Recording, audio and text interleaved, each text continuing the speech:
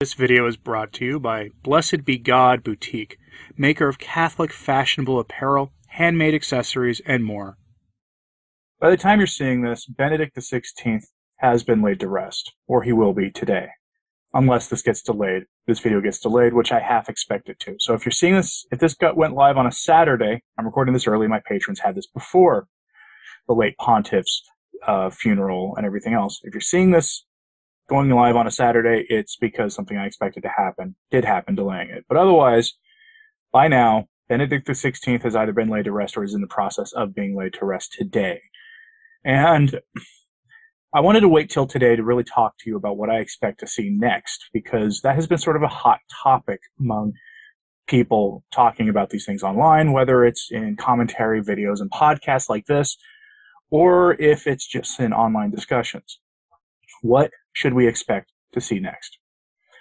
And I'm going to tell you the first thing that you're going to see coming next is going to be traditional Catholics who have largely kept quiet, because I've been having conversations behind the scenes with people who have been waiting until his funeral was done. Traditional Catholics are going to start saying the negative things about Benedict XVI. This should not surprise you, because traditionalists want or have a long-standing position of being hostile in some way or another to Vatican II. And Benedict XVI was one of the architects of Vatican II. His handler, Archbishop Gonswein, came out in an interview this week and said that Vatican II was so important to Benedict XVI that the purpose of Summorum Pontificum was to get traditional Catholics, one, away from Archbishop Lefebvre and the SSPX, and two, to get traditional Catholics to accept Vatican II. It also came out, though, on the flip side of that, as a counter-argument, that Benedict said that the Novus Ordo, the new Mass, was not what Vatican II envisioned. So, it's a complicated issue. So you should expect to see traditional Catholics begin going after Benedict for some of those things, and, to be brutally honest, with the numerous things that he has said over the years that are frankly indistinguishable from much of what Francis says, including on theology, some of the heretical things that Francis says. There are a lot of examples of this. Benedict wrote 66 books. You're probably not going to see an end to this anytime soon, in fact, because people are going to start doing it. It's just going to happen. Whether you choose to tune in or not to that stuff is up to you. I probably won't even bother talking about it. I'm getting a little worn on the Benedict subject just because it feels like we crossed a threshold. And that's why I want to talk about really what's coming next. Because for all of its faults, I do believe Benedict XVI loved the church, and he loved our Lord, and he wasn't extremely hostile to us. And I don't share the opinion of some other trads on that. I just don't agree with the hermeneutic of continuity. That's my big critique of Benedict XVI, is that the hermeneutic of continuity is essential to, if you want to try to keep Vatican II and what it does, to make it Catholic, you have to have a hermeneutic of continuity. And the hermeneutic of continuity is simply viewing everything the council did and all the documents it issued, it's the instructions it gave, through sort of the lens of it being in, well, continuity, meaning in continuation, meaning being with what came before in the church.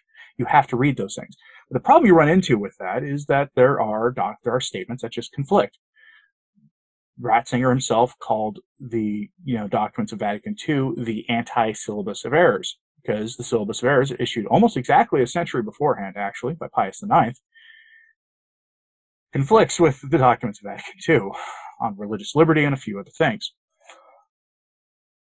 And if you recognize that there's a problem and those errors need to be corrected, a hermeneutic of continuity gets, well, complicated, if not impossible. There's only one bishop in the church today that I trust on the hermeneutic of continuity who could possibly make the hermeneutic of continuity work, and that's Bishop Athanasius Schneider, but he'll never be pope. Short of us getting a bishop of Rome, a pope who is actually, more like Benedict, who then takes Bishop Schneider, makes him an archbishop somewhere, and then makes him a cardinal somewhere. Short of that happening, he's not going to become pope. And he's the only one I trust to do that, because he is the only voice among the better bishops who is willing to take a look at Vatican II, say the hard things that need to be said about the problems there, and admits that they need to be corrected. He's the only one. It's the only reason I trust him on that. But what else are you going to see coming next besides, like, traditionalists begin talking brutally honestly about Benedict in ways that many of you will be very upset about? You've seen it already. At least at the time that I'm recording this, the funeral arrangements for Benedict have been announced. And he's going to be the first pope in something like 1,600 years whose funeral does not have, at his funeral mass, does not use the Roman canon. This is the traditional prayer of consecration for the mass. In the Novus Ordo, there are like 4 prayers of consecration. The Roman canon is one of them. It was the sticking point, actually, for Bugnini and Paul VI versus Lefebvre and Ottaviani and a few others. When Ottaviani and Lefebvre and a few others threatened Paul VI and Bugnini by publicly outing them as heretics, because the new Mass, the first version of it, did not include the Roman canon, the consecration of the Eucharist. Yeah, that's kind of a problem. And so they included it, which is good, I guess. But Benedict XVI will be the first pope to receive a funeral without the Roman canon being used in the funeral Mass since like the 4th or 5th century. And the excuse that's being given is that Benedict was asked for a simple funeral. Now, that's the prayer of consecration. It's a traditional prayer of consecration. And many are reading this. I've seen Dr. Peter Kwasniewski on Facebook mention this. I've seen others mention that this is a slight against Benedict XVI, just another slight against him. You can have a simple funeral for Benedict without taking out the Roman canon from the funeral Mass that the whole world will be watching. Now, what else is going to happen? I mean, it's a sign of what's going to happen. His legacy is going to be, they're going to slowly take his legacy apart, and they've already been doing this. I mean, Traditionis Custodes they were just impatient. They weren't willing to wait for him to go before they did that. I expected them to wait till he was gone before issuing Traditionis Custodes. I, like everybody else who thought that was wrong. We didn't think they'd be that brazen. And the rumor is, and has been, and I've gotten this from clergy who are well connected to Rome, from clergy, that there will be a follow-up Traditionis Custodes document coming. And I've been hearing that for a couple of months now. I will give no other details because it's a rumor.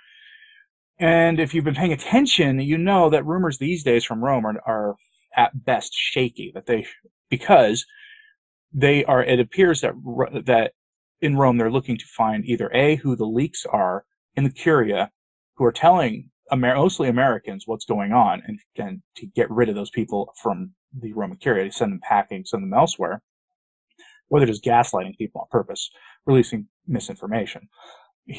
What do I mean by this? So the easiest example, like Rorate Caeli got in trouble with this recently, with about an appointment of a cardinal who was just a horrifying heretic. He was going to get appointed to like the CDF or something, and that turned out not to be the case because their rumor was wrong. What they had heard was wrong. And the thing is, Rorate Caeli has a track record of being very good with this stuff, and they were wrong. Their source was just incorrect. But this isn't the first time. That wasn't the first time they did that. Back during the consistory, back in August, I heard a rumor, as did several others, that Francis was going to name a coadjutor bishop of Rome. If you don't know what a coadjutor bishop is, a coadjutor bishop is one who has the right of automatic succession to become the bishop of the diocese upon the retirement or passing of the current occupant. So, example, let's say Portland, Oregon. Bishop Alexander Sample he gets a diagnosis of something that tells him that unequivocally he has very little time left. And he talks to Francis and says, Holy Father, I want to stay in office until I'm gone.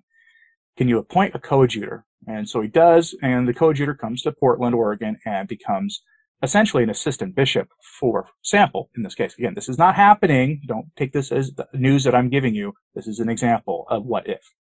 All right? Archbishop Sample is in good health as far as I know. But in this scenario, The coadjutor, it becomes the assistant, who then Archbishop Sample steps down or goes to his judgment, automatically becomes the Archbishop of Portland, Oregon. The rumor in August was that at the consistory, Francis was going to announce this for the papacy. And he may say that that's not legal. Well, he can change canon law with the stroke of a pen, which is one of the more maddening things about the things he's done, is that he hasn't. He just made rulings, and he's not the first. I mean, when Archbishop Lefebvre was excommunicated, it violated canon law, and they didn't change. They could have changed the canon law and how they did it, and they didn't. Anyway, that was the rumor, that Francis was going to name a coadjutor bishop of Rome, and there's precedent in church history for this. It's just the last time it happened was like in the 8th or 9th century, but it's happened before. And it went over about as well as you think back then. It went over very badly. It only happened a couple of times before the system was changed to the cardinals choosing who the next Roman pontiff would be. But that was the rumor. I heard the rumor. I was like, I don't trust this, but I could see it happening. So I wrote a script for a video. So as soon as the news broke, I could just fill in a couple details and I could have you a breaking news thing. But then I sat on it. I refused to do anything with it. The LifeSite News YouTube channel, John Henry Weston Show, had an episode about that rumor. You may have seen it. It didn't come to pass. I saw a few other people talking about this. I talked about it on Twitter a little bit. Why am I taking this long tangent? Is because what I expect to see next is a lot of rumors about things coming. Most of them will not be true. What I expect to see next is Rome really just continuing with the synod on synodality. That's where they're going to be. But they make it more brazen. I was never on the Benedict is the real Pope, Francis is not trained. I just don't. I've seen the evidence and in the case and the arguments, and I'm not convinced. And so I don't have belief that Benedict was secretly the catechon or anything like that, like continuing to be the catechon holding things back. But what I do expect to see in 2023 is a crackdown on traditional Catholics coming. I will be surprised if that doesn't include social media figures too, by the way. That I can't, if I was in Rome and reportedly they are concerned about American influencers. If I was in Rome, I would be drafting a document on that all of us will, when they issue it, every single one of us will ignore. But I would be expecting that.